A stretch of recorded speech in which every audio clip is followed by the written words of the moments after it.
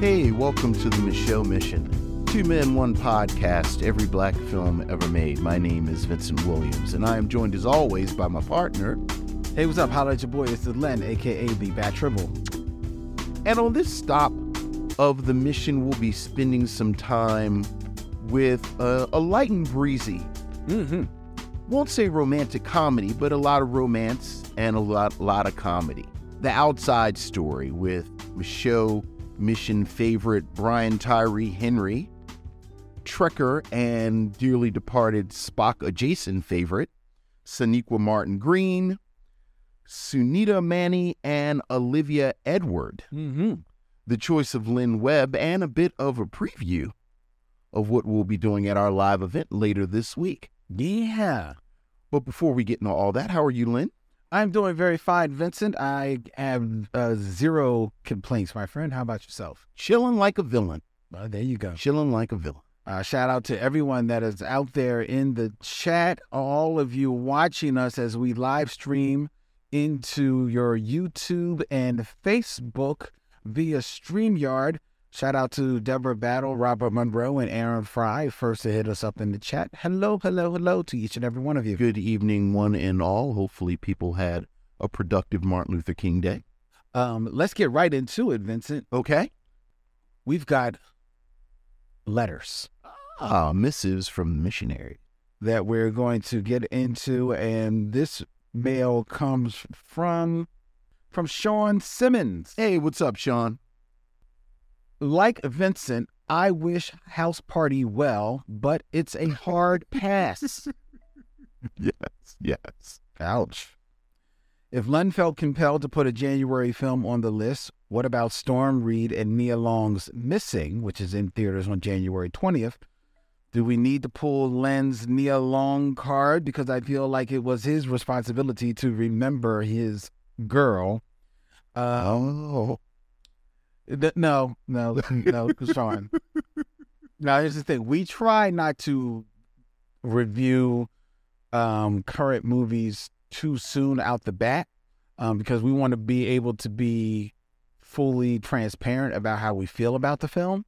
So just to be on the safe side, we kind of let the film release, be out there, make its dough, then we'll review it. Especially a smaller film like Missing, as opposed to a film that's kind of like critic proof, right? Wakanda Forever. Sure.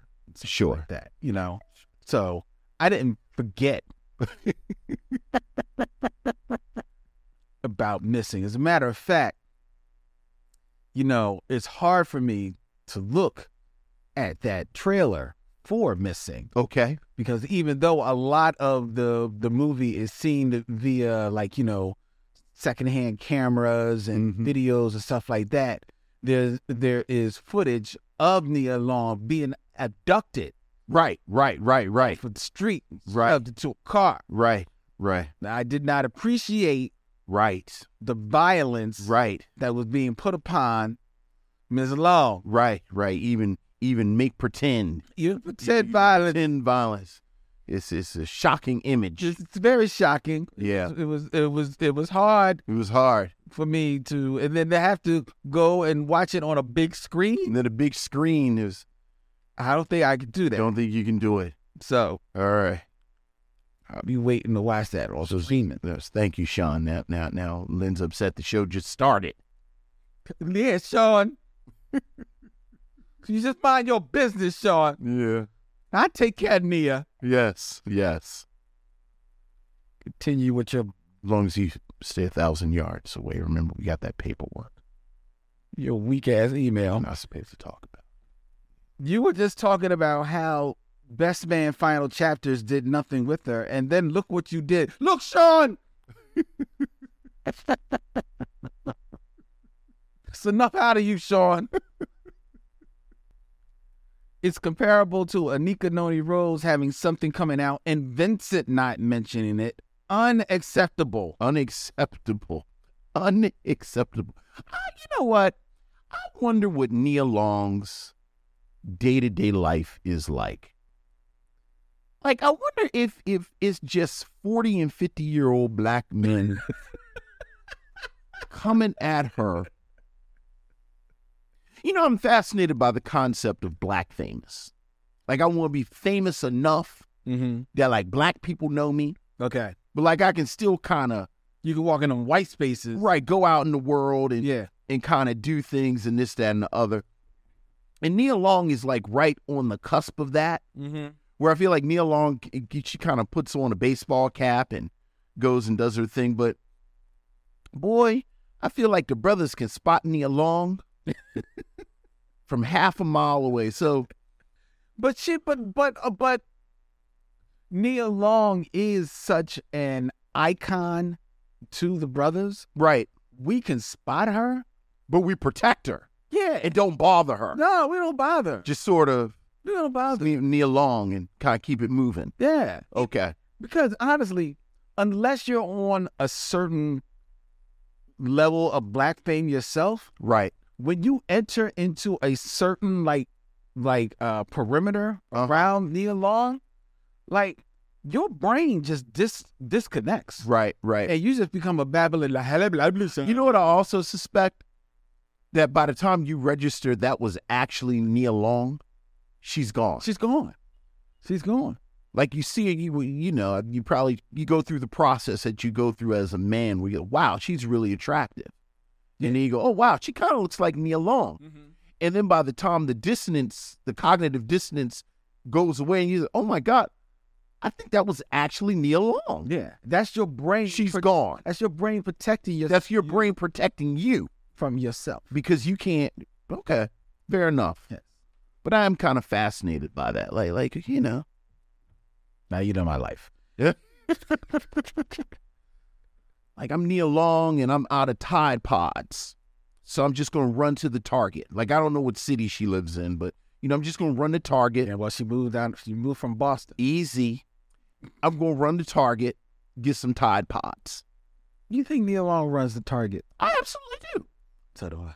You know, and she has kids, right? She has kids. Yes. You know, her kid has a project, needs some type of felt or paper, and she runs to Michael's to get some glue or you know something to make the project that her son or daughter didn't tell her they needed this for their project.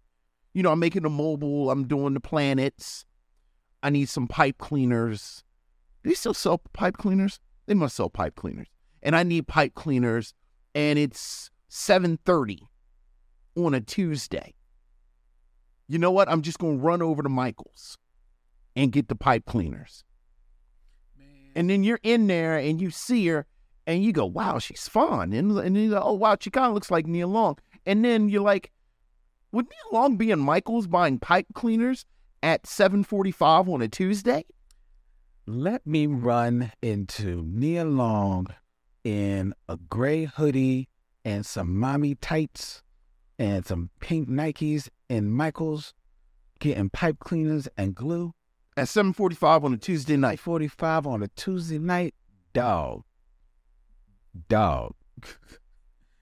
That will be the last of the Micheaux mission. I bet you wouldn't even realize it was her until the moment had passed. No, I bet you $1 because she probably low key, does her thing.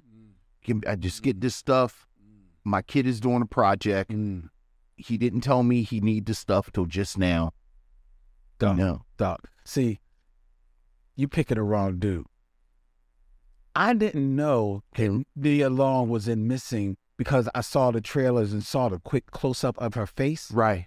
I knew that she was in Missing because I saw the faraway shot of her getting abducted. And I said, yo, those dudes is gripping up Nia Long. Nia Long, you were about to spring into action. And then I realized, it's just the movie. It's just a movie. Because you remembered she was an actress.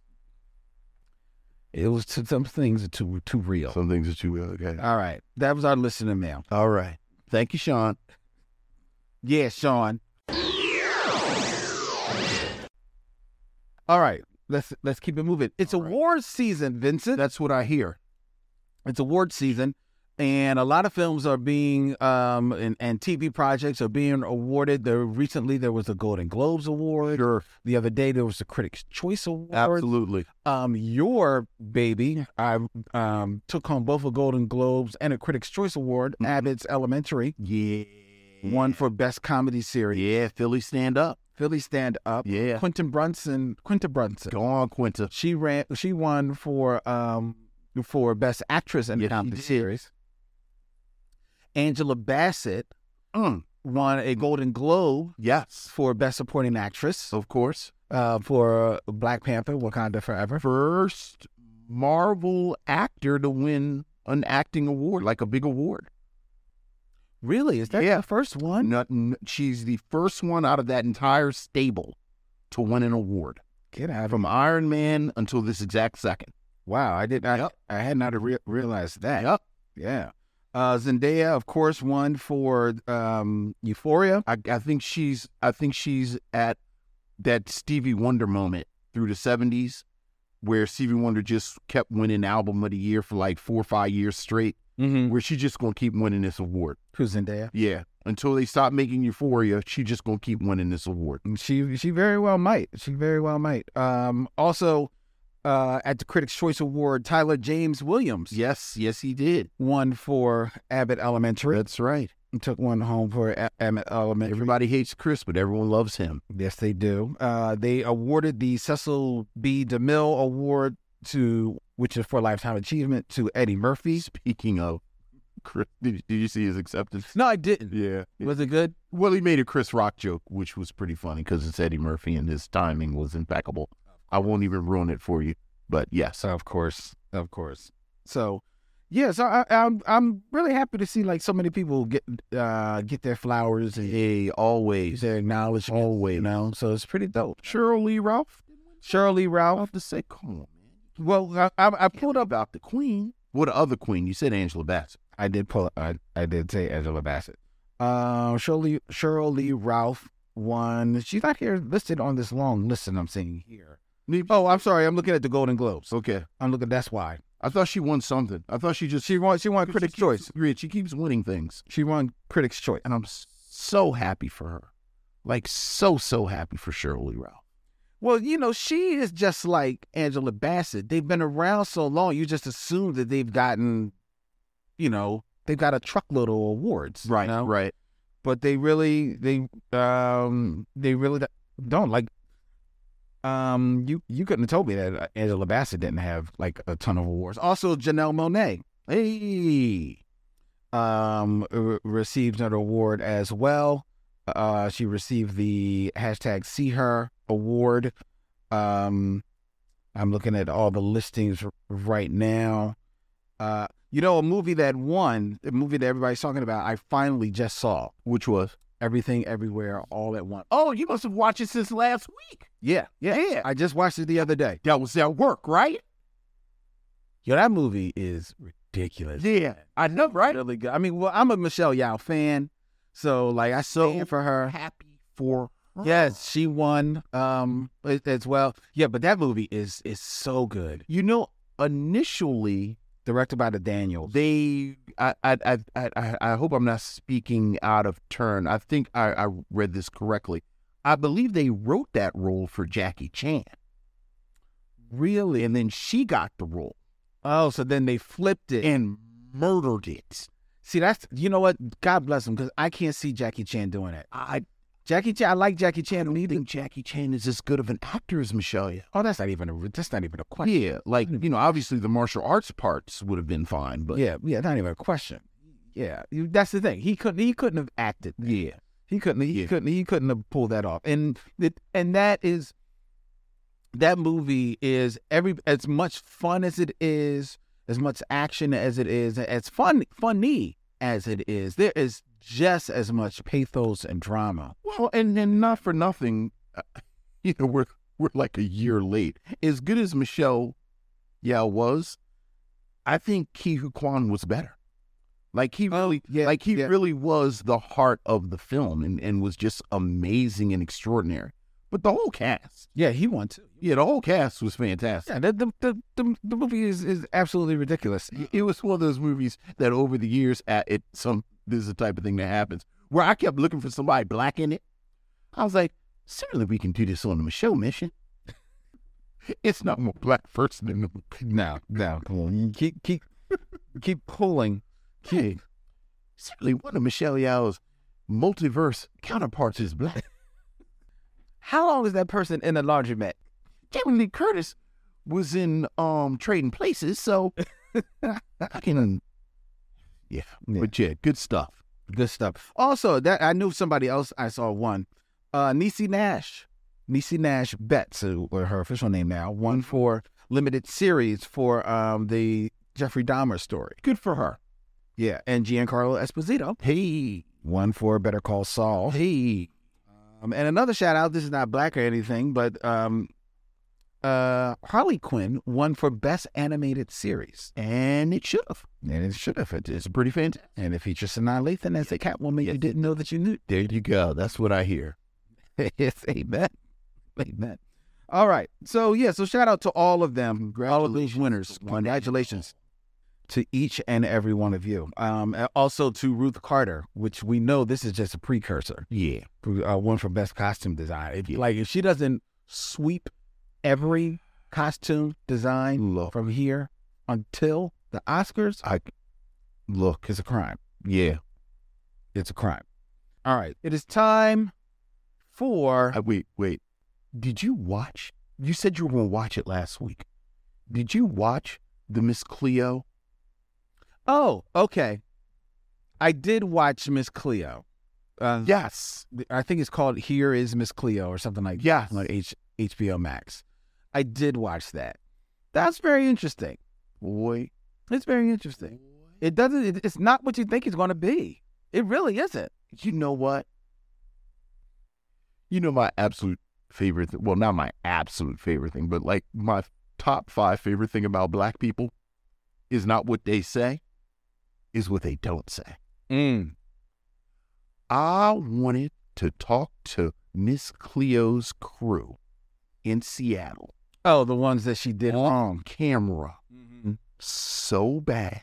Yeah. Because you could see it on their faces. We have so much more to say about Miss Cleo. Miss Cleo, I believe it's called Call Me Now. Call Me Now, Miss Cleo story. It's a documentary about Miss Cleo, the television psychic. Well, she was on the commercials back in the 90s. Yeah, that's the thing. I could have sworn that was like more 80s than 90s, but it was 90s. And it is late 90s. It is. It is a fascinating documentary. I'm not going to say it's a great documentary. No. But it's a good documentary. It is good, and it's really interesting. It is very interesting. They pull apart the mystery behind Miss Cleo to a degree. Because you realize when it goes off, you don't really know anything about Miss Cleo. You still don't know anything. Yeah, you just know she walked this earth, right? And then unfortunately did right. She's right, which is a shame. It actually was a shame. But boy, I like that documentary. And again, I was like, you know what? I need to go to the Langston Hughes house in Seattle. Just take a bottle of wine with me. Set it down on the table. Miss Cleo, go. Let's go. Yeah. So, but I'm sorry. No, it was very... But you did watch it. Good. I did watch it. All it was very interesting. Thank you for pointing that out to me. I had a good time. All right. Now it's time for the top 5. All right. Top 5. Who's your top 5?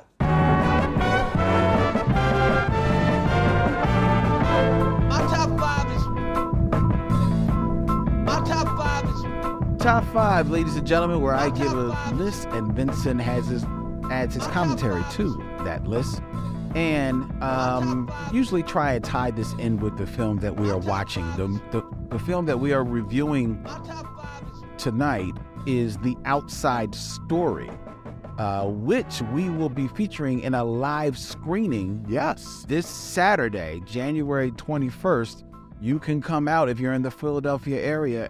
Ladies and gentlemen, we invite you to come out to City Winery here in Philadelphia to check out join Vincent and I for a live screening of The Outside Story. We're going to play a whole nother top 5, a whole nother game of 6 Degrees of D'Urville Martin with the audience. It's at a wine place. They're going to have food. They're going to have wine. We're going to have a good time watching movies, talking about movies. You should come out and check us out. Good time. It really is. Go to citywinery.com/Philadelphia. Tickets on sale right now. Vincent, so I try to tie this in. Okay. This movie, The Outside Story, actually was scheduled to come out in 2020. Okay. And hit theaters. Right. 2020 was a movie year of the first year of the pandemic. Yeah. And movie theaters didn't know what to do. Yeah. So while this did make a festival debut, right, when the festivals kind of like figured out the whole virtual thing, like in the latter part of the year, it really didn't come out for people to see it until 2021. Right. Right. And there are a few films that were released in 2020, quite a few films. Yeah. 2020. Yeah. That had their kind of like their whole release kind of flummoxed. Yeah. And oh yeah. Their landscape kind of like ripped out from under them. Yeah. Oh yeah. So the top 5 tonight are the top 5 Black films that were cursed by the pandemic. Okay. And we'll talk about exactly why. Yeah. All right. So, starting at number 5. Okay. We have Bad Boys for Life. Yeah. Now, this actually wasn't cursed so bad, but you got to think about it. This movie, which was released by Sony, released to theaters, was the third part, the ending trilogy, right, that we believe, of the Bad Boys saga. It was a movie that was over 10 years in the making. Yeah, oh yeah. It came out, released in theaters in January 17th. It did good money. It made like about a little over $400 million domestically. Yeah. Right? In that window in January, February. Right. But that was around the time when the people's anxiety about going to movie theaters was starting to ratchet up. So it made that money, but that was like really begrudged. It was very happy that it made that money. And arguably it would have made more. Yes, that's the thing. It would have made so much more. Right. Because that thing, it's the Bad Boys franchise. And people were waiting for it. It got great word of mouth. Right. It would have had, it would have done Top Gun business. Close to it. Top Gun Maverick. Yeah. Those kind of legs. Yeah. So, but yeah. Yeah. It may have done Top Gun business, probably definitely Marvel movie business. Yeah. But and don't get me wrong, it made good money. But that $400 million, that $400 million put it in the top 5 for the year. Man, that's because I remember the conversation. I'm probably going to remember conversations around each of these movies because I remember conversations with you, conversations with my actual movie partner, my daughter, and the make or break films. Right. Which was this worth going to the movie in the midst of this unprecedented historical moment where you might be risking, frankly, your life. Exactly. And I remember Bad Boys did not make the It did not make the, no, it does not. And I know I would have went to, I like the Bad Boys movies. I still haven't seen the film. No. It's half Member Berry, which I figure. Half Will Smith and Martin Lawrence are frankly too old to be doing this. But then that's part of the text of the movie. Right. But Number 4 is The Banker from Apple, which was released to theaters March 6th and then immediately released online on March 20th. Right. Because not long after it was released to theaters, that's when the world shut down. Right. So they said, let's get rush this online. Now, The Banker, which starred Anthony Mackie. Yeah. this was a film that was already kind of like doomed because it had like some bad press. I was about to say, I about thought, like the remaking of the history of it, and then kind of like the survivors of it was a mess. Yeah, so it had some bad juju. Yeah, they might already put on the wiki that it was because of the pandemic, and they hope people don't remember what was going on around this movie. But yeah, I mean, yeah, there was some bad. Chronologically, this happened during the pandemic, but that's not why the bank kind of imploded. Yeah, it had some other stuff. That was the reason. It was like, Right. oh, we've got a reason. Right, exactly. Oh no, pandemic. Right, Bring them in the back door. exactly. Bring them in the back door. Mhm. All right. Number 3, Number 3. Concrete Cowboy, Yeah. which was a Netflix film, but it was released to streaming in September 13th. Yeah. This was a film that they had hoped to get at least some small play in the theaters. Would it be a big Idris Elba Look, starring vehicle? I mean, you saying Idris Elba in my house? Black Stranger Things kid was the key figure. Well, okay. Caleb McLaughlin. Yes. Yeah, Caleb McLaughlin was the marquee figure in my house. Well, okay. And once again, we didn't go see this in the theater. I know. Well, it never made it. Yeah. It never made it to theaters. It went straight to streaming. Yeah. In September, because by September people were like, all right, we got to do something with It's it. a good little movie too. It is a It's a good little movie. Yeah. It's a cute movie, right? I appreciate it. I appreciate Idris Elba's choices. Yeah. Absolutely. Yeah, absolutely. But that was something that definitely the pandemic had a hand in. Yeah. Number 2, Number 2. Soul by Pixar and Disney. Yeah. Now, this movie not only didn't get a theatrical release, it was released straight to It sure was. video, straight online to Disney Plus for the Christmas holiday. Yeah. Oh yeah. Yeah. But it was a film that unfortunately set a what I think is a bad precedent Okay. for Pixar movies, Okay. in that this was like the first of several Pixar films that were released straight to Disney Plus. Yes. Did not get any type of theatrical run Right. until Lightyear. Right. And Lightyear gets a theatrical run and does not succeed. Right. I think it's because by then people are used to Pixar films are going to be on Disney either immediately or soon after. Dude. And you and I have talked about this several times. Appropriately enough, the person that I heard articulate what I'm about to say was Anthony Mackie, the star of The Banker. Outside of those of us that just love the culture of the theater, like we just love going to the movies, and we love the popcorn, the experience of it. We love the experience, which we've been socialized like many generations before us to love this experience. The TVs are big enough. The food is good enough. Anthony Mackie said you get yourself a little sippy sip. You sit in your home theater. You know, like even a home theater, like I'm saying a home theater, but like, you know, you got a big ass TV.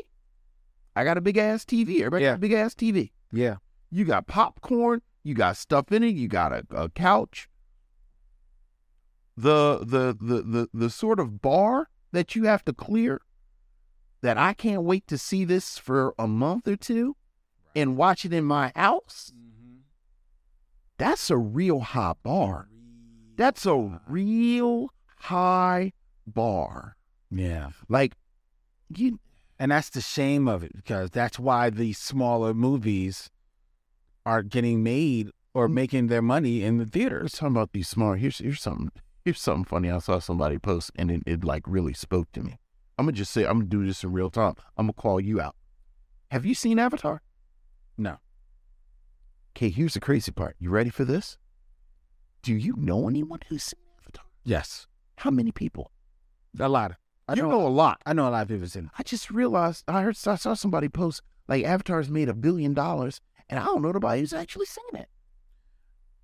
I know a lot of people. Now, admittedly, I hang with a younger crowd than you hang with. Okay. So they go. All right. They've gone to see it. I don't care. I'm good. I'm good. I'm good. That's not pulling me to theaters. It's not pulling me. You know, I hear that it's great in the theater. Like, I hemmed and hawed about Black Adam, and then they said, never mind. And I said, oh, all right. Yeah, I really could have done one out Black Adam. I think a lot of these big movies is, You still got to make a choice. Like, right. Like, you know, Wakanda Forever was a no-brainer. right. But, like, case in point, The Woman King. Have you seen it? I have not. I did go see it, and I did go see that in the theater. I wanted to see that in the theater. Right. I wanted to see it big on screen, and I wanted to show it the love. Right. But I know a lot of people have probably made that same calculus, especially because it was coming out not long before Wakanda Forever. Right. Like, Dune went right to, Dune went straight to and HBO.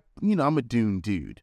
So I probably would have saw it on the big screen. Really, that would have fooled you? But I was good with it when I saw it. I was like, oh, kind of good. Having seen it, you would have been good. You know what? I would have been good with this on TV. Right. But if you had seen the trailer, it might have gotten you into Trailer might have got it, maybe. Maybe it would have got you into Maybe.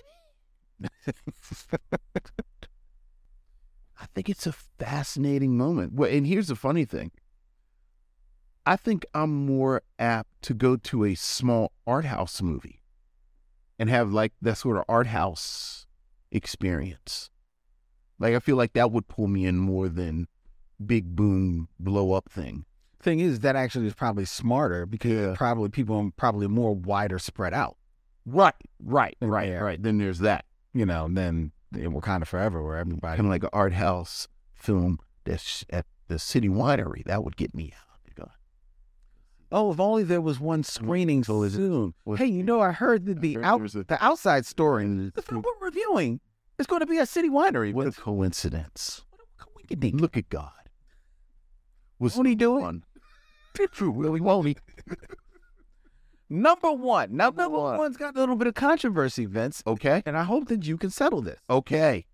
That's what I'm here for, to settle controversy. This is a film that everybody was waiting to go see it in theaters. Okay.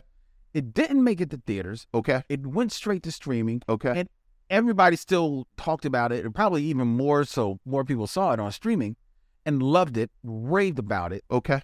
Saw it quadruple number of times. My sister has seen this movie. My sister and my best friend Calvin have seen this movie collectively 100 times. I can't wait to hear what this movie is. The question is it a black film? Okay. What is it? Hamilton. Boy, that is a great controversy around Hamilton, isn't it? Which was a huge hit. I mean, look. Hit yeah. Disney Plus. Yeah. On July 3rd. Yeah. I think it almost like blew up Disney Plus. Yeah. Because it was like around the... Right. My official answer is I don't know. That's mine. Like, maybe. I mean, because Lin-Manuel Miranda is Puerto Rican. He's Puerto Rican. And not Afro-Rican. Not Afro-Rican at all. Right. Decidedly the writer and the star of the movie. But then you kind of go from there. But then you've got, the V. Diggs. And Leslie... Leslie, Howard? No, not Leslie. Leslie, I'd say Leslie Uggam. I was about to say Leslie Uggam. You know me so well. I was 100% about to say Leslie Uggams. That is correct. Because in my mind, it's only one Leslie, and that Leslie is Leslie Uggams. I'll just say Christopher Jackson. Leslie Odom? Leslie Odom. Leslie Odom. Philadelphia's own Leslie Odom. And my girl. Oh. Renee Renee Goldsberry. Renee Goldsberry. So it's Renee Elise Goldsberry. Renee Elise Goldsberry. And whatchamacallit's daughter I don't know. plays Peggy and plays Okay, but answer the question. Is it a black film? I don't know, because there's a lot of black people in it. Yeah, it's just, now besides Lin-Manuel, are there any other Puerto Rican? Anthony Reyes. Yeah. That's another question, wasn't it? I think everybody else is black. I mean, no, because George Washington is a white guy. Oh, right, Joshua. No, Chris Jackson is black. I thought George Washington. You talking about the king? The King George. The king. That's what I meant. The king. Yeah. The king is a white guy. Yeah. What I meant. That's interesting. That's the only I'll white go with guy. black. You're gonna go with I'm gonna go with Hamilton black. as a black Yeah. film? Yeah. And then my girl is in it as the bullet. Like, she doesn't have any lines, but she's clearly in it. My girl, who was just so good in the West Side Story remake. Well, I'm looking at the movie now. I'm gonna look up the cast. We were talking about her this summer. She was so good in West Side Story. Yeah, Jonathan Groff is King George. Yeah. Leslie Odom, Anthony Ramos. Ariana DeBose. Yes. Ariana DeBose. Pretty sure she's Afro-Latina. Yeah. Wow, man. You know what? I think it might be black. I mean, it definitely kind of like, And not to put too fine a point on it, they rapping the whole thing. and they rapping is hip hop. Everybody's rapping. So there you go. There you go. There you go. So Anthony Hamilton. Hamilton on the docket. Wow, boy, we have just made my friend Calvin's day. All right, Calvin. So there you go. He will demand to be. Yeah, so. and if that would have gone to the theater, that thing is printing money. You're just printing money. I know.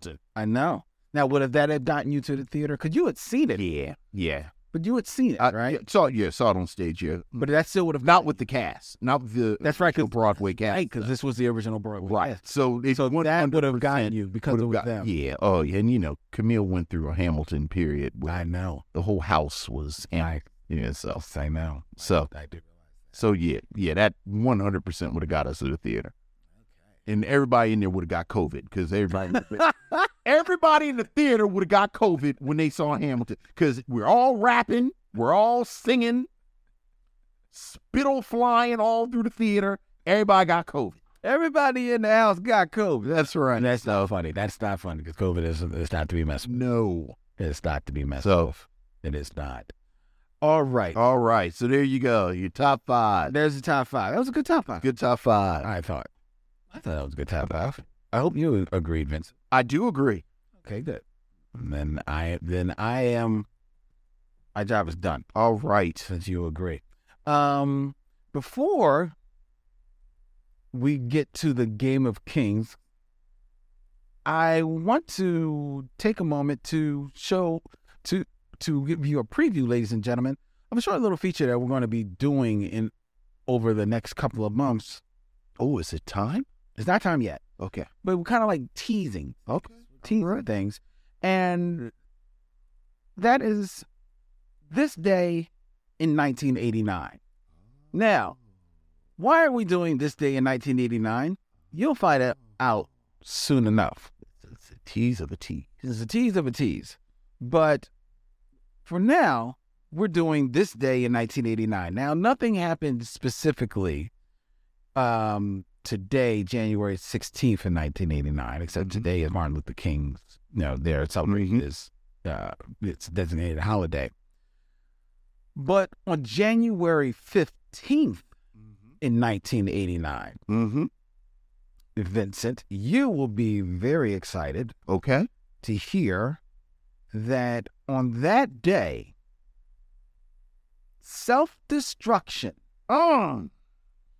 the only single by the Stop the Violence movement, a group formed by KRS-One to in response to violence in the hip-hop and African-American communities was released. Wow. Self-destruction. You're headed for The self-destruction. Vincent, Yeah. can you name the rappers who perform All of them? on Self-Destruction? I doubt if I can name all of them. You know what? Give me a number. Give me a number. I bet you can. Like, give me a number. Start naming them. KRS-One, Miss Melody, D-Nice, Public Enemy, Just Ice, Mm-hmm. MC Light, Heavy D, Big Daddy Kane. Nah, Big Daddy Kane's not on the song. Big Daddy Kane is not on there? He's in the video. He's not on the song. Okay. Dougie Fresh. Yes. Because remember Dougie Fresh, let's take a moment of silence, but then he beatboxed Mhm. through the moment of silence. Yes, because he doesn't listen to his own instructions. Latifah. And Queen Latifah is not on there. I'm thinking about MC Light's lyrics. You almost got them all, believe it or not. Who have I missed? If you pull one big group, you'll knock off a bunch of them. I said Public Enemy and you know, everybody in Boogie Down Productions. There's another group. In 89, who would have been a big group? Because Run DMC isn't on there. Nope. I don't think any of the Native Tongues were on there. They weren't really that big. Nope. They weren't big enough in 89 to be on there. The Beastie Boys aren't on there. I said Public Enemy. Think of the song. I'm trying to go through the song. You've actually only missing two people. Like the group and another person. That's all you're missing. I don't want to eat up too much time. Yeah, I'm going to go. Yeah, No Mas. Okay. You want the guy or the group? The group. Stetsasonic. That was on there. All of them. All of Stetsasonic. Like that's what I said. If you knocked out Stetsasonic, you did because of Sonic. because with Daddy-O, Wise, Yes. and Daddy-O and Wise, Right. So who's the other MC? Kumo D. Kumo. How could I forget Kumo D? I know because that's what Kumo D was like. Right. You know why? Because I was so busy trying not to forget Just Ice. Right. He's the one you're like, It's not Just Ice thinking of this. What's all? This is terrible. This must be during the 10 minutes Just Ice went in jail. Remember, it seemed like Just Ice was always in jail? leave Just Ice alone, man. Man. Just Ice. It seemed like Just Ice. Leave Just Ice. He loved the law. Leave him alone. Leave him alone. Yeah, Self-Destruction. Yeah. That was a good joint, man. Yeah. That was good. You think Latifah's on there, right? Well, because quietly, Light's lyrics sound like a Latifah lyric. Okay. Yeah. But yeah, all right. Self-destruction. Headed for self-destruction. Yes, that was released January 15th, 1989. I remember it very clearly. Except the Stetsasonic part. Yes. Dougie Fresh said, let's take a moment of silence, and then he started beatboxing. Right. All right. It is time It is for time. the Game of Kings. All right. That's the key. Why you would be surprised what a person can do with just a sense of touch and a sense of sound.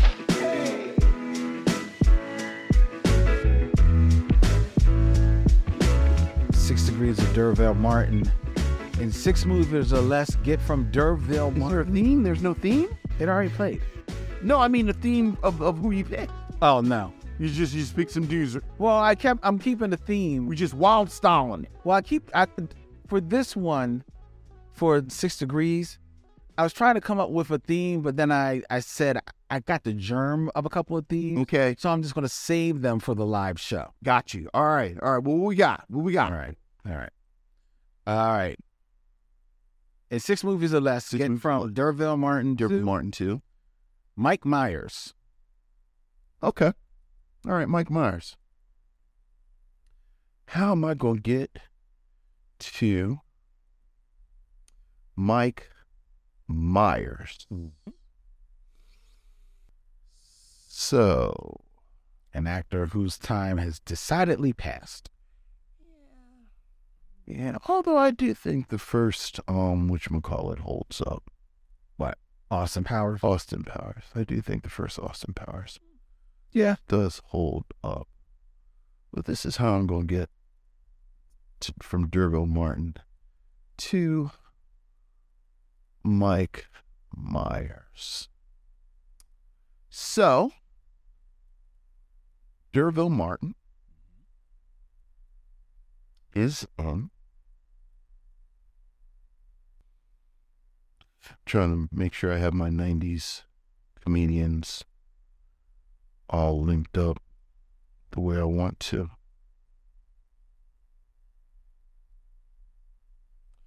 D'Urville Martin is on The Final Come Down with Billy D. Williams. Billy D. Williams is in The Ladies' Man with Tim Meadows. Tim Meadows, and I'm saying Tim Meadows just because I forgot the female lead in The Ladies' Man, because I suspect I can get her to Mike Myers. I'm just blanking out on that, so I'm just going to stick with those SNL guys. Tim Meadows is in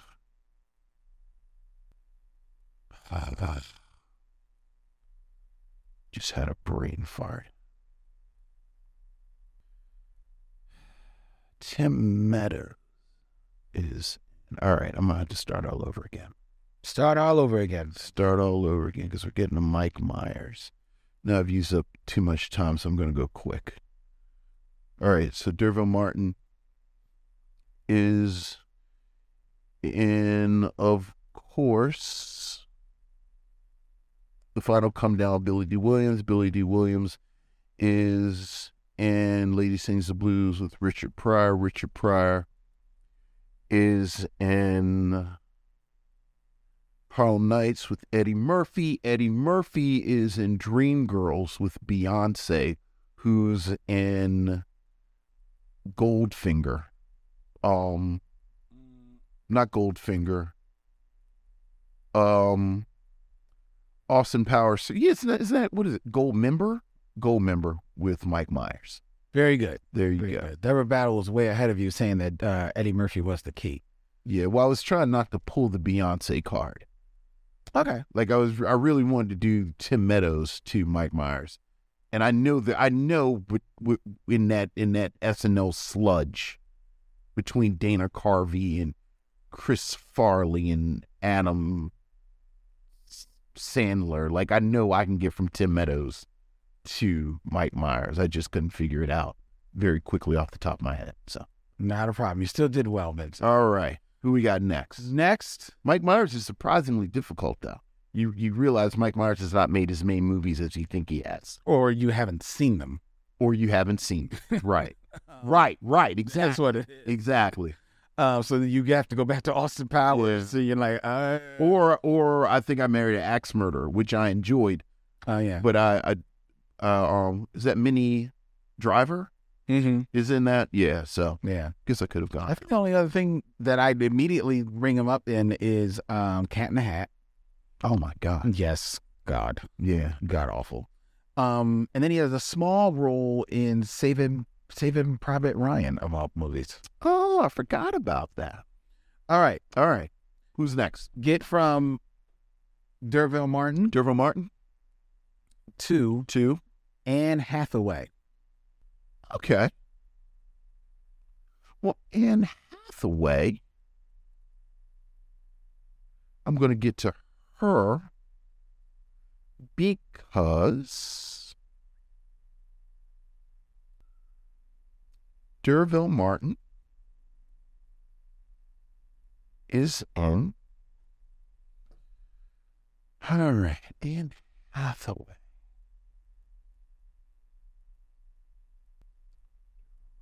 What are you thinking? I can get to. The path I'm going might be too many steps.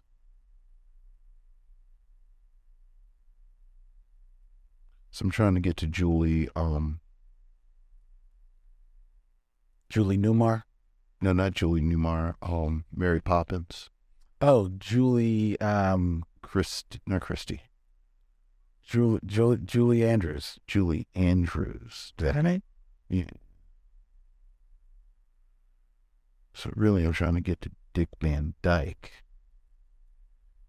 Dick Van Dyke.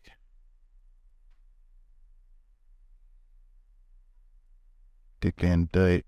I jump back to. Let me see. This might last. Okay. Derville Martin. Guess who's coming to dinner with Sidney Poitier? Sidney Poitier, The Defiant Ones with Tony Curtis. Tony Curtis in Some Like It Hot with Jack Lemmon. You guy's name. I know, right? Jack Lemmon and Margaret in Bye Bye Birdie. Jack Lemmon's not in Bye Bye Birdie. No, I'm sorry. Grumpy Old Men. And then Margaret is in Bye Bye Birdie with Dick Van Dyke. Yeah, see, I'm one off because Dick Van Dyke gets me to Julie Andrews, but that's 6. All right. So I gotta get to Julie Andrews. Julie Andrews was in something in the 80s. Victoria. Victoria. Who else is in that? That's a Blake Edwards movie. She was the big star as far as I know. Right. Let me see. Victoria. Victoria. Of course, Anne Hathaway was also in the Batman movie with, what's his name? What's the dude's name with the dead eyes? That's Batman. Did they have dead eyes? Yeah. Christian Bale. Christian Bale. There's a fairly big name in Victoria. Who else is in that with her? The biggest name with her, I would say, is James Garner. Okay. And Robert Preston, but I don't think you would. I think I can work with James Garner. So okay, Billy D. Williams, Richard Pryor, and Margaret Avery.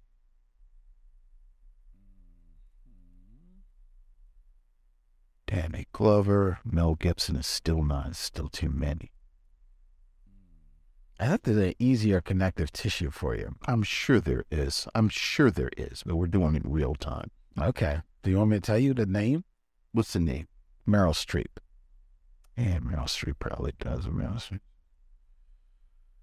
Oh, God, Anne Hathaway.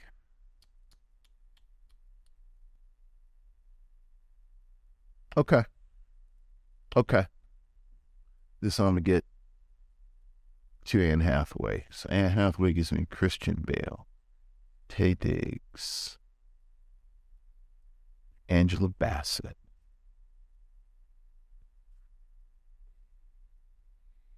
Lawrence Fishburne, Bernie Casey. No, I'm sorry. Yes, Bernie Casey, Pam Grier. So it'll be 6 exactly. Now I'll build it back up. Okay. Derville Martin is in Sheba Baby with Pam Grier. Okay. Pam Grier is in Hitman with Bernie Casey. Bernie Casey is in Cornbread Earl and Me with Lawrence Fishburne. Lawrence Fishburne is in What's Love Got to Do with It? With Angela Bassett. Okay. Angela Bassett is in How Stella Got Her Groove Back with Taye Diggs. Taye Diggs is in what's that dumbass Kung After the Matrix with Christian Bale. Oh, Equilibrium. Equilibrium with Christian Bale, who's in Batman. Batman, Batman, and You gotta at least get the title, Vince. Batman. What's the other thing they call Batman? The Dark Knight. There you go. Rises, Returns There you with Anne Hathaway. There you go. There you go. All I know about Anne Hathaway is the Batman movie and the Princess Diaries. But I know she's made a million things. That's all I can think of. Come on, Vincent. You know more than that. Do I? Yes, she was in Les Mis. Never saw it. Okay. Yeah. She was in what's the one with Meryl Streep? Meryl Streep plays the the publisher, her boss. She plays her boss. Oh, The Devil Wears Prada? Yeah, Never said Frat. Oh wow. Yeah. I can't believe I saw that movie and you didn't. It's not a bad movie. She was in Ocean's 8? Never saw it. Yeah. Apparently you've got a Yeah. before Anne happens. So there you go.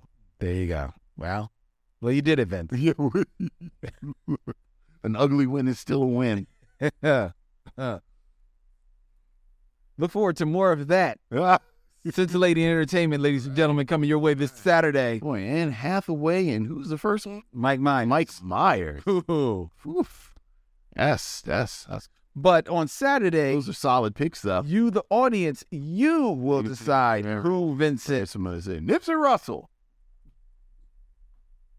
Oh, you could do that easy. No, because Nipsey Russell wasn't in a lot of movies. I mean, he's in The Wiz. Yeah, that's all you need. Right, all he needs is The Wiz. It's The Wiz. No, he wasn't in a lot, but he was in one where there's a lot of other people. He's in one you can match him with everybody else. Shoot. Out here. All right. You really can, because I think the dude who plays the lion is in the background of A Raisin in the Sun. Like, I think you could actually link every other cast member of The Wiz to Nipsey Russell. That I know off the top of my head. Nipsey Russell is holding Black Hollywood together. No. Yeah, right. Everybody else in the movie is a link to him. Yeah. There you go. He's keeping it all together. Yeah. Right, because what's her name who plays the Wicked Witch is in Bingo Long and is Traveling All-Stars. Oh, Mabel King. Mabel King is in Bingo Long. Wow, you really can. Yeah. We're going to play 6 Degrees of Nipsey. No. I'm saying to get from D'Urville Martin to, like, there's a pretty clear path. Yeah. All right. It's Michael Jackson. Oh, well, I mean, I guess Captain Neo counts. Does Captain Neo count for Michael Jackson? It does. Yeah. Even though you don't need Captain Neo. You just go to Men in Black 2. Men in Black 2? Yeah. And I think it was 2. No, who cares? All right. It's time for our review. Yes. Of The Outside Story.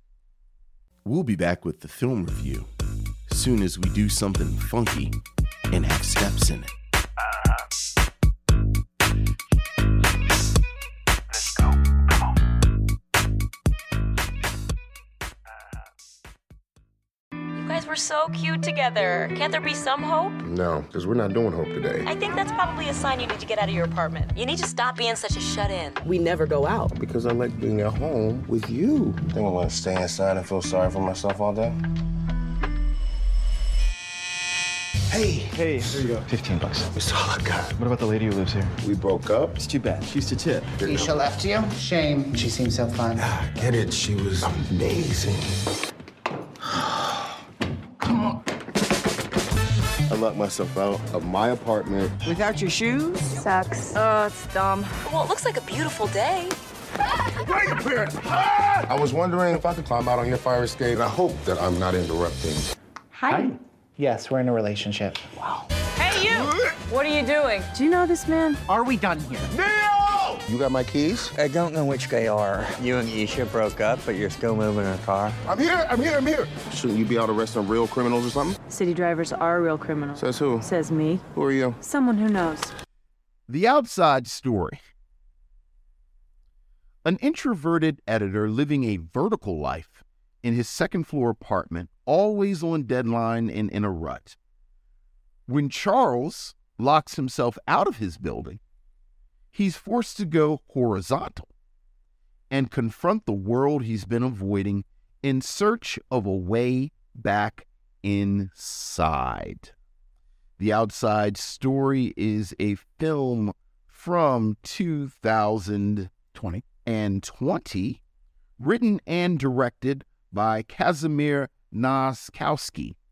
Stars Brian Tyree Henry as Charles, Sonequa Martin Green as Isha, Sunita Mani as Officer Slater, and Olivia Edward as Elena.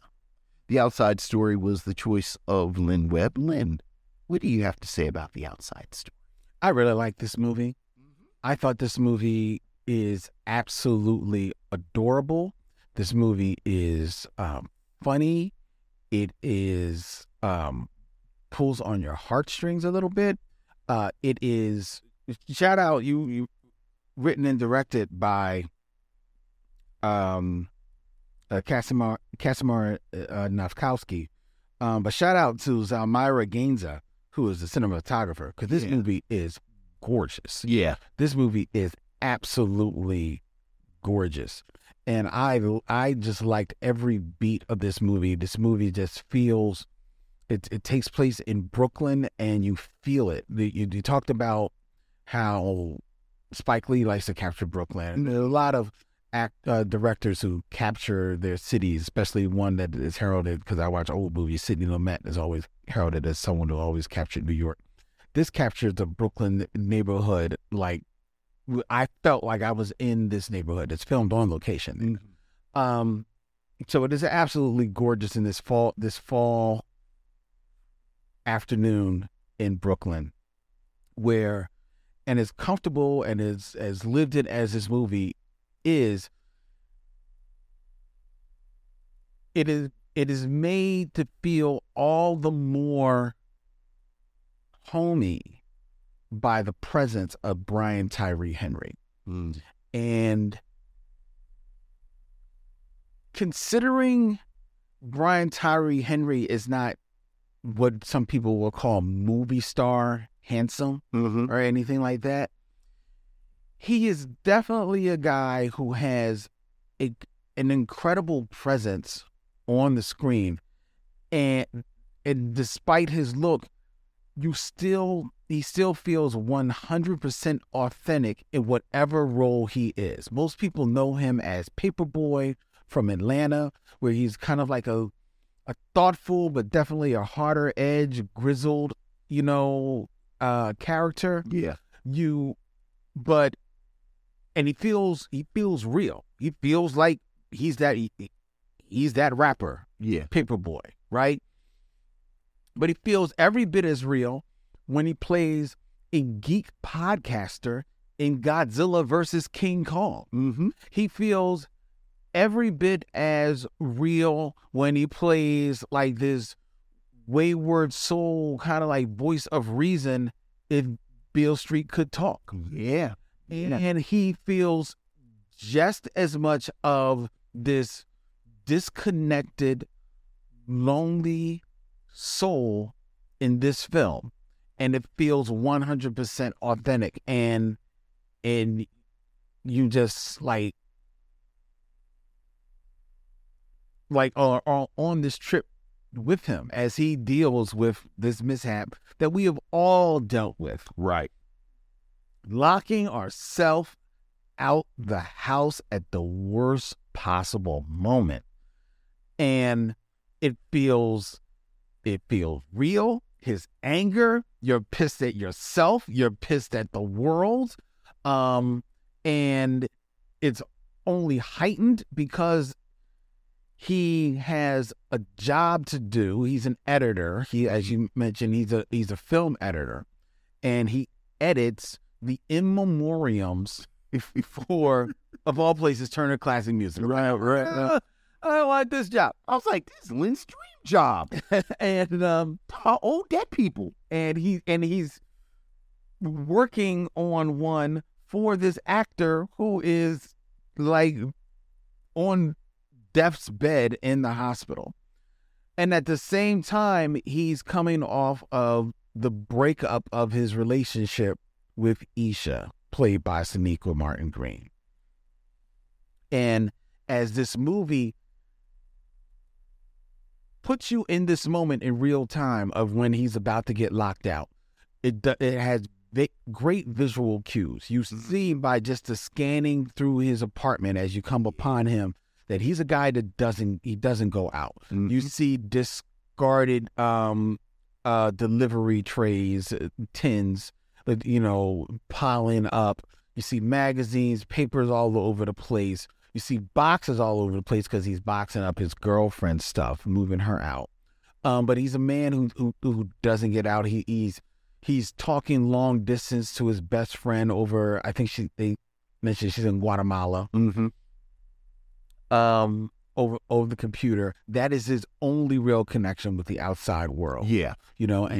And he's not someone who's been trapped because of the breakup of his girlfriend.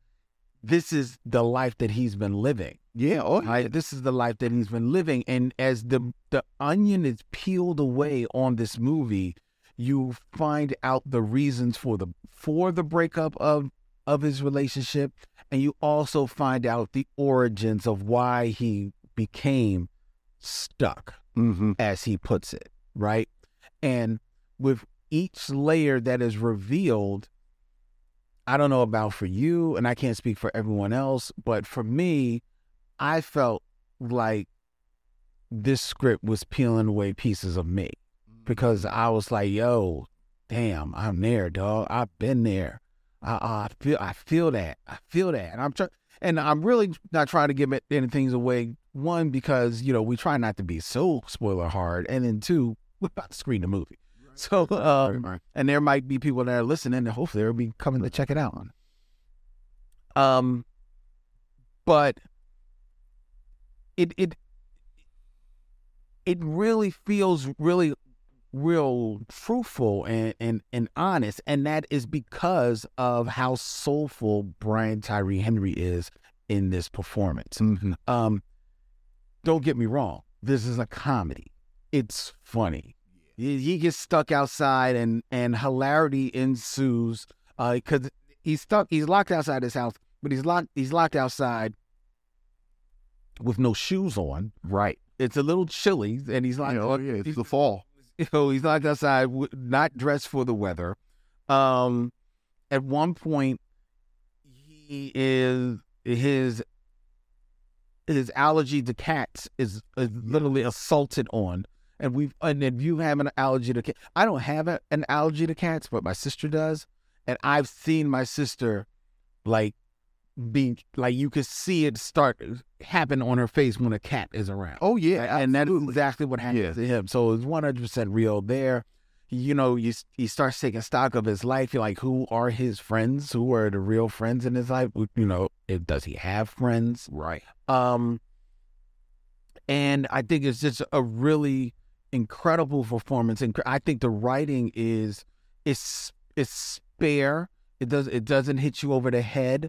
But it feels real. It feels spot on, and all of the characters, all of the performances in this film, I think are really great. You shouted out Sunita Mani, who plays Officer Z Slater. Yes, a traffic cop who is going around putting tickets on everybody's cars.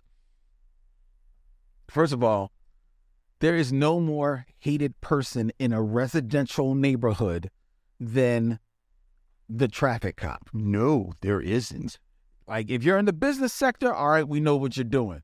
But in a residential neighborhood, come on, dog. Yeah. That ain't supposed to, on a Saturday, yeah. That ain't supposed to be like, yo, let's be real. This is wrong. and she plays it to the T. Yeah. Because she's like cherishes her job almost, right? She's great in this movie. Olivia Edward as Elena. Yeah. Oh my God, man. Shout out to the little kids, ladies and gentlemen. This young lady is like incredible. She is like, does not shy away from anything. Her timing is spot on. And her story is a very heartbreaking story. It is. As it plays out. It is a very heartbreaking story. Linda Gravett as an older next door neighbor. Actually like this wise she doesn't even play like a wise person. She just plays the lady next door, the older lady next door. But I think she adds a touch of grounding to this film. I think everybody in this movie is really great. Michael Sorrell Creighton, who plays his upstairs neighbor, is funny as hell. Because his lifestyle, you have to see to believe. Right. It is insane. It is absolutely insane. We've all been when where Charles is when he's had too much to eat and you feel things moving. Look. And you've got to make some choices with your life. Look. And he has some choices that he has to make, ladies and gentlemen. That's all I'm going to say. He's had some choices that he has to make. And then shout out to Sonequa Martin Green, because the way that this film is set up, even though she is his girlfriend and she's integral to the story, she's not in a lot of the movie. Right. Because it's mostly in flashbacks. It's mostly in flashbacks. And even those flashbacks are quick glimpses. There's no long scene at all. Right. But through the course of those flashbacks and when she returns near the end of the film, in those spare moments, her presence is felt in that film. Yeah.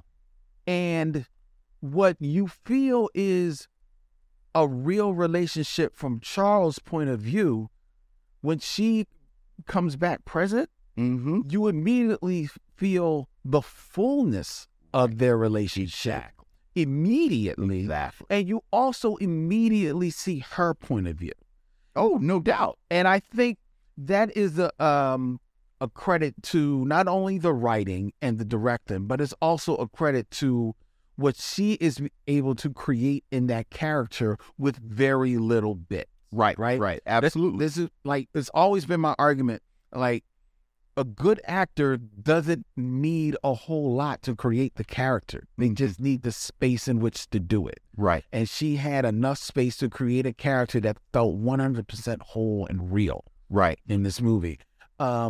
Which then just adds to the drama, adds to the comedy, adds to the pathos of this film, and adds to making this from retroactively maybe the best film I've seen from 2020.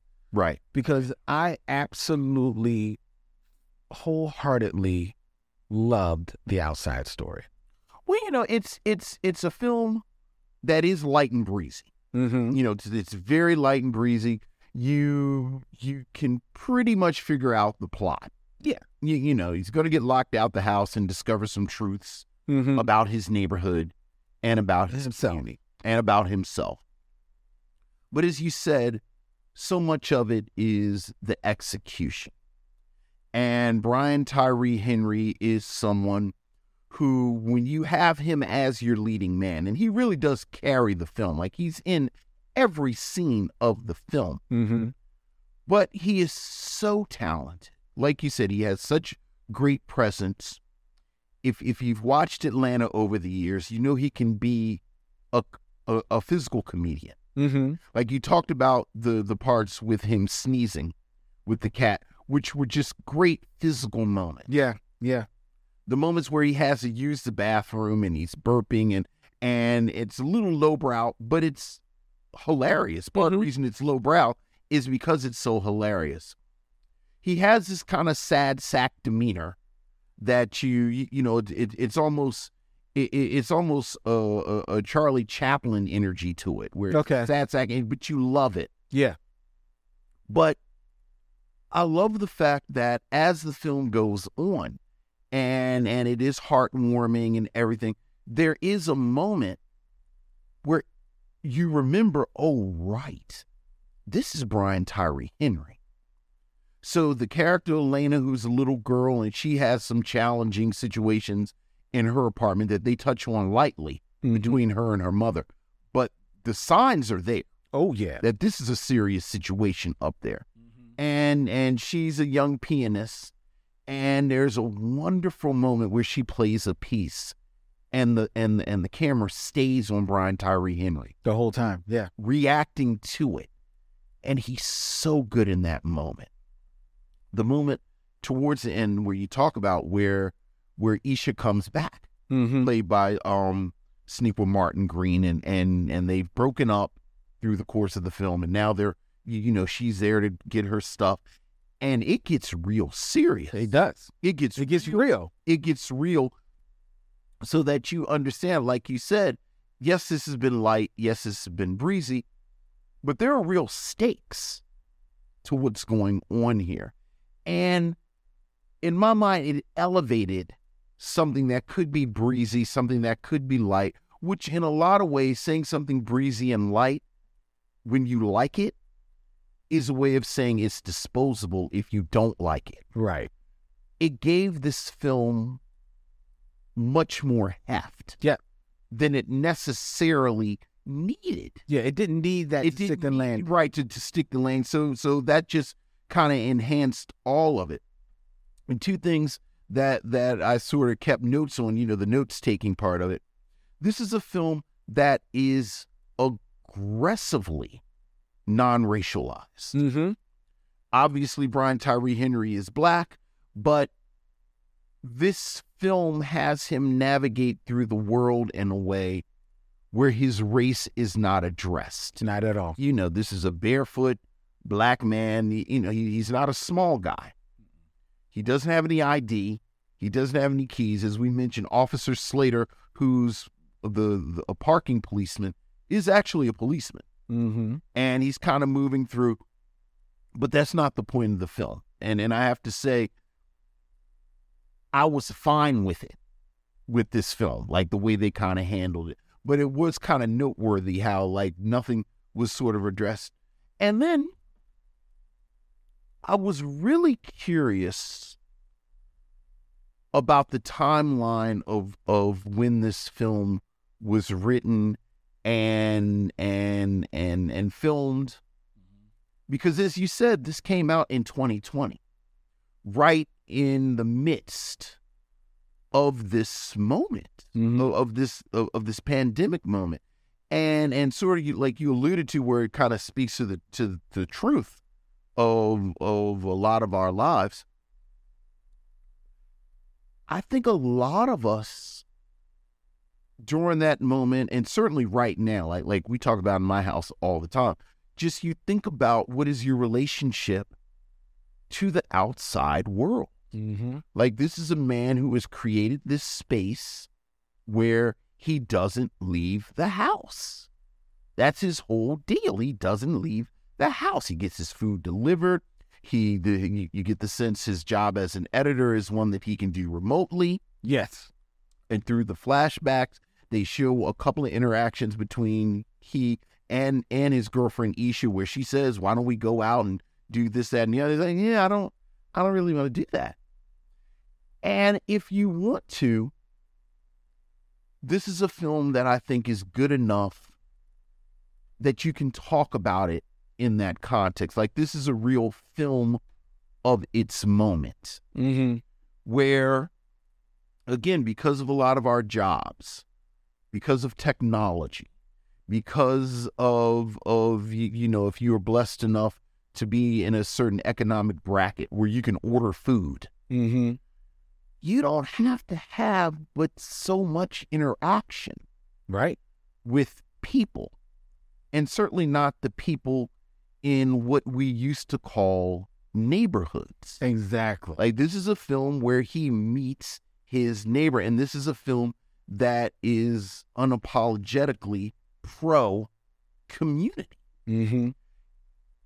And I really like that aspect of it. Again, in 2023, where a lot of us are kind of coming out of our pandemic behavior. Yeah. And you hear these conversations about, you know, what are the effects of working remotely? What are the effects of, you know, you look up and you haven't left your house in X number of days, and what are the implications for community and neighborhoods going forward? Yeah, like how do you now reconnect or connect or talk to your neighbor? Right. You know, like how does the neighborhood get reactivated? Right. And I think that this film, you know, now might be a good primer for something like that. I was thinking about, there's a moment where one of his neighbors is pregnant and she's selling off her stuff from her house, including the joint comic book collection of her and her husband. Right. Side note, I know of no couple that has a joint comic book collection. I just went along with it. I said, sure, why not? No, I think it's cool. I think it's cute. Yeah, but I've never heard of it. I've never heard of any couple that has a joint comic. Maybe she's got 3 or 4. Right. But there's no, but anyway. Right. They're selling off their joint comic book collection. And I thought it was very interesting because I've actually never saw this, where as opposed to putting up signs on like the poles, right, she was writing and then asked, you know, Charles to write for her signs on the street, on the sidewalk in chalk, pointing people to her stoop sale. Right. And to me, that felt, first of all, I've never seen that before. Mm-hmm. So I was like, wow, that's cool. I like that, you know? But that definitely is, that's neighbor shit. That's neighborhood stuff. Right. I mean, that's like, yo, can you do this for me? Like, yeah. And he was coming up with different ways to draw stoop sale, pointing it to where it needed to go. That was, and he, Charles, is learning in real time, because you learn that he's lived in this apartment for 3 years, and outside of the person that lives above him, he don't know anybody. He doesn't know anyone. He didn't know. Yeah. These are people that have been living there for years. Yeah. He didn't know anybody. His girlfriend, who you had moved in, so you learned that maybe she had been living there for a year, maybe however long. Right. She knew a couple of people. Well, she at least knew the little girl in the building. Yeah. He didn't even know the little girl in the building. Let's put a pin in that. But so this was him learning in real time how to connect. Right. Absolutely. And I thought that it was actually interesting the longer that he stayed outside, because this is him learning. Yeah. The longer he stays outside, the easier it is for him to connect with people, you know, and find his place immediately in their spaces. Well, again, as a film that is very pro-community, when he does get into a hassle with the police, towards the end, which I didn't like that moment. That moment kind of took me out of it a little for a quick second. Right. But the whole community that he has built over the course of the film says, we know him. Yeah. He is our friend. He's a good guy. He's a good guy. Well, we know him. Yeah. Just that, right? But just that. But that's neighborhood stuff. That's what it is. Where again, this is a very pro-neighbor. It's funny you mentioned Spike Lee and Spike Lee capturing Brooklyn. And, you know, my 100% main argument for Do the Right Thing is that Do the Right Thing is a film about a community. Mm-hmm. And it's real crunchy. Mm-hmm. And it's real rough and tumble. And everybody's cussing each other out and this, that, and the other. But, you know, when you're cussing each other out, you're talking to each other. Yeah. Like, my argument is that things go real left and do the right thing when the police from outside of the community come in. And then, you know, Radio Raheem gets murdered. Right. In some ways, it's this weird parallel going on in this. Yeah. Where it's communities take care of each other. Communities communicate. And I thought it was such an important detail that when he got locked out of his house, no one had a key. Like, he didn't know anyone with a spare key. Like, you know, his boy came over with the bag of keys. Yeah. But even he wasn't sure if he wasn't in the key. Sure if he'd given him his key. When apparently he'd hidden. Which apparently he hadn't. But what did that say about Charles? Right. You get the sense Charles is if he's not from Brooklyn, he's lived there long enough that he's, you know, he works and he's got family and he knows. Like, how come no one has a key? Right. Right. So all of that kind of is in there as well. Yeah.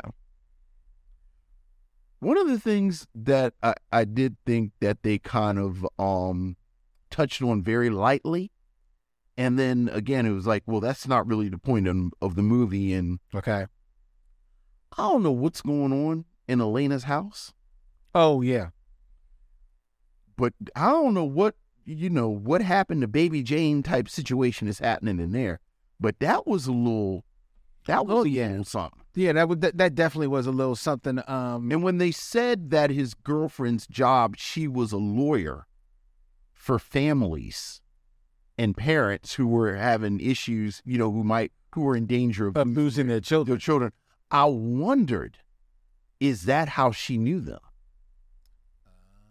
Like, they're not just neighbors. Like, I know you from the job. Yeah, I know you from your folder. Right.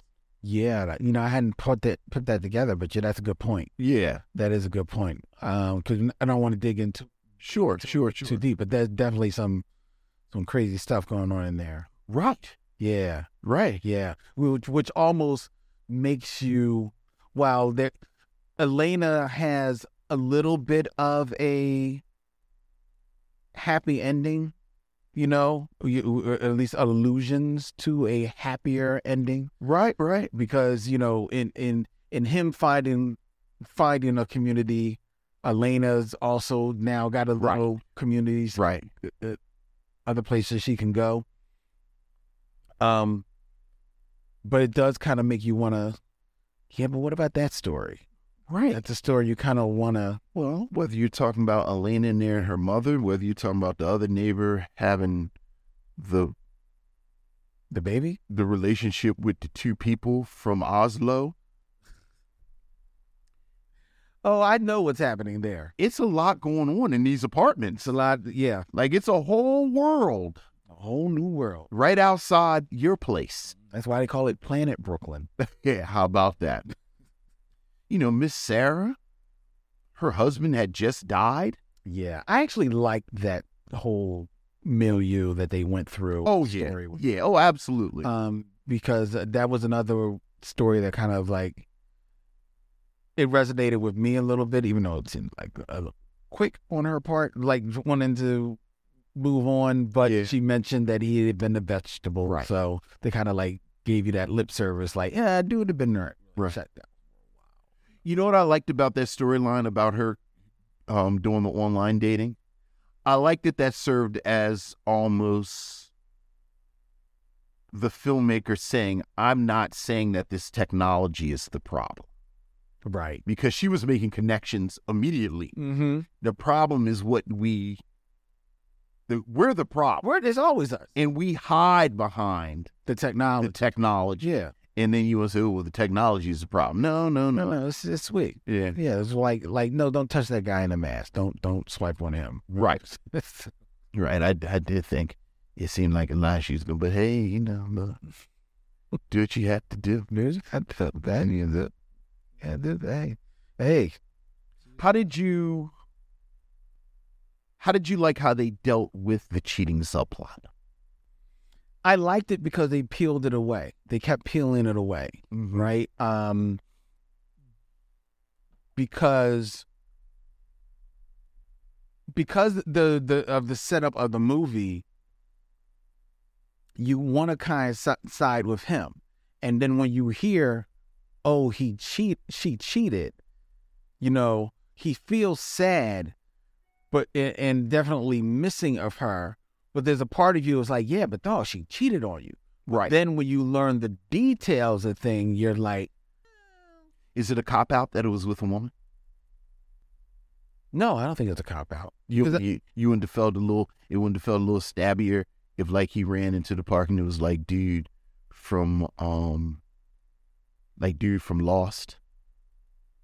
No, I don't think it's a cop out that it's a woman, because one, he feels it as much as it, you know. No, I mean for us as viewers. No, I don't because. No, I don't feel it's a cop out. I feel that's real. I feel that's just 100% real. And I think for some people, that type of situation can be even like what heightens the quote unquote betrayal, because you know if it's another dude, you know, then he's like, then you kind of like size him up. But when it's another woman, it's like, fuck. Like, what can I do? Right. You know, I'll never be able to commiserate on the same level with you as another woman, because I will never be a woman in that situation. Okay. You know what I mean? But I don't think it's a cop out, especially again, without getting too deep into it, as the story slowly gets revealed over time. Mm-hmm. And how not only how the story is being revealed, but how he finds out about it, right, is revealed. Right. You've got to, it just feels, it feels interesting. It feels like it feels like 21st century relationships. Right. You know? It didn't feel like in a movie, it would have been a little bit more dramatic. This, it felt real. It felt, I know some people that have been in this exact same situation. Well, to your point, I think in very little time, I mean, just with the flashbacks, and again, the film, it's 88 minutes. It's a short movie. Yeah. But I loved how it showed them meeting. Yeah. Oh. You know, just how natural it was, how the two, and the two of them both just have great presence. Great personalities. Like, you understand how these two started to get along. Mm-hmm. And Brian Tyree Henry, I was thinking about this. You know, he is sort of mopey and dopey the whole time in the present. And, you know, I do have to say there was part of me that was like, oh, yeah, it is just some movie stuff. Like, someone who looks like Sonequa Martin Green is with mopey dopey guy. Right. But in the flashbacks, you see what he had a little, you know. Yeah, you see what she got. Like, he has a little something happening. Mm-hmm. Yeah. But again, I think that's just this level of actor he is, where he's able to almost turn into two different people. Right. So, but I love this. I love this real championing of neighborhoods. Like there's a moment where they're going through the neighborhood. He's trying different foods and all. Mm-hmm. And, you know, my God, if you live in a city, because I think this is true about Philadelphia too, but certainly if you live in Brooklyn, you can just eat your way through the city. Yes, you can. And you can eat your way through the city on foot. Dude, I don't know how much you watch YouTube videos. I don't know. I get fixated on stuff. I've been watching this guy, Cash Jordan, on YouTube. Yes. He does the apartment. Shows all the apartments in New York. And in between, all of his videos start with him like walking that neighborhood as he goes to wherever apartment he's going to show. And almost every single apartment he's going to, there's like about 9,000 little like cool little boutiques, bodegas, restaurants, not chains, you know, just, you know, Vietnamese food, Indian food, you know, African food, you know, coffee from Ghana. It's like it. I'm like, yo, like New York.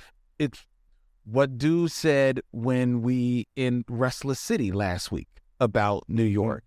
You've been all around the world and saw all these different cultures and all these different people, and he came to New York and they're all here. Right. And that counts for the food. That just counts for the lifestyle. Right. That counts for on any neighborhood. And certainly it's New York. Mm-hmm. But I have to say, as someone who moved to Philadelphia, like I'm not from Philadelphia, I find a lot of that here. Like I find a lot of, like everybody got a spot. Like everybody got a spot for something. I mean, the one we always talk about, of course, is cheesesteaks. Mm-hmm. Like if you got 15 people from Philly and ask them where they get their cheesesteaks, you're going to get at least 8 to 10 different answers. That's true. But the difference is, and I cape for Philly. Right. But the difference, like you pointed out, in New York is that you can leave your house and within 10 minutes, you have taken a trip around the world in just food. Right. Just walking. Right. You can't necessarily do that in Philly. Right. Right. So that's there's the difference. It is, and it didn't seem like anywhere that he went was a place that you could get it through Uber Eats. No. Like you have to actually leave the house. You got to leave the house. You got to go outside. You have to go outside. And have a story. So, would you recommend? Not only would I recommend that you see the Outside Story, ladies and gentlemen, I recommended you see the Outside Story with us on January 21st. Look, this is the last show before we. I hit the button. This is the last show before we for our live event, so we're pushing. Right. Absolutely. But see the Outside Story with us here in Philly this Saturday, January 21st, at City Winery, or where you are. Check out the Outside Story. It is an excellent, funny and endearing film. I really like this a great deal. Yeah, me too. And again, it's almost like a pool. Like if you want to spend the time in the 3 to 5 feet and you want to splash around and just have a light, kind of airy experience, it's right there for you. Mm-hmm. But if you want to go out to the 8 to 10 feet, there's meat here. There's some meat there. There's definitely meat here. Again, I think there are these embedded narratives throughout that I suspect when we watch it again, there will be more visual clues about what's going on. Because like you said, I think Casimir Naskowski is very good at using visual cues. Yeah. To create a sense of place and a sense of space. So it's definitely there. Brian Tyree Henry is always excellent. Mm-hmm. As always, he is excellent. The cast around him is fantastic. Sanita Mani as the cop, as the traffic cop. Yeah. Spot on.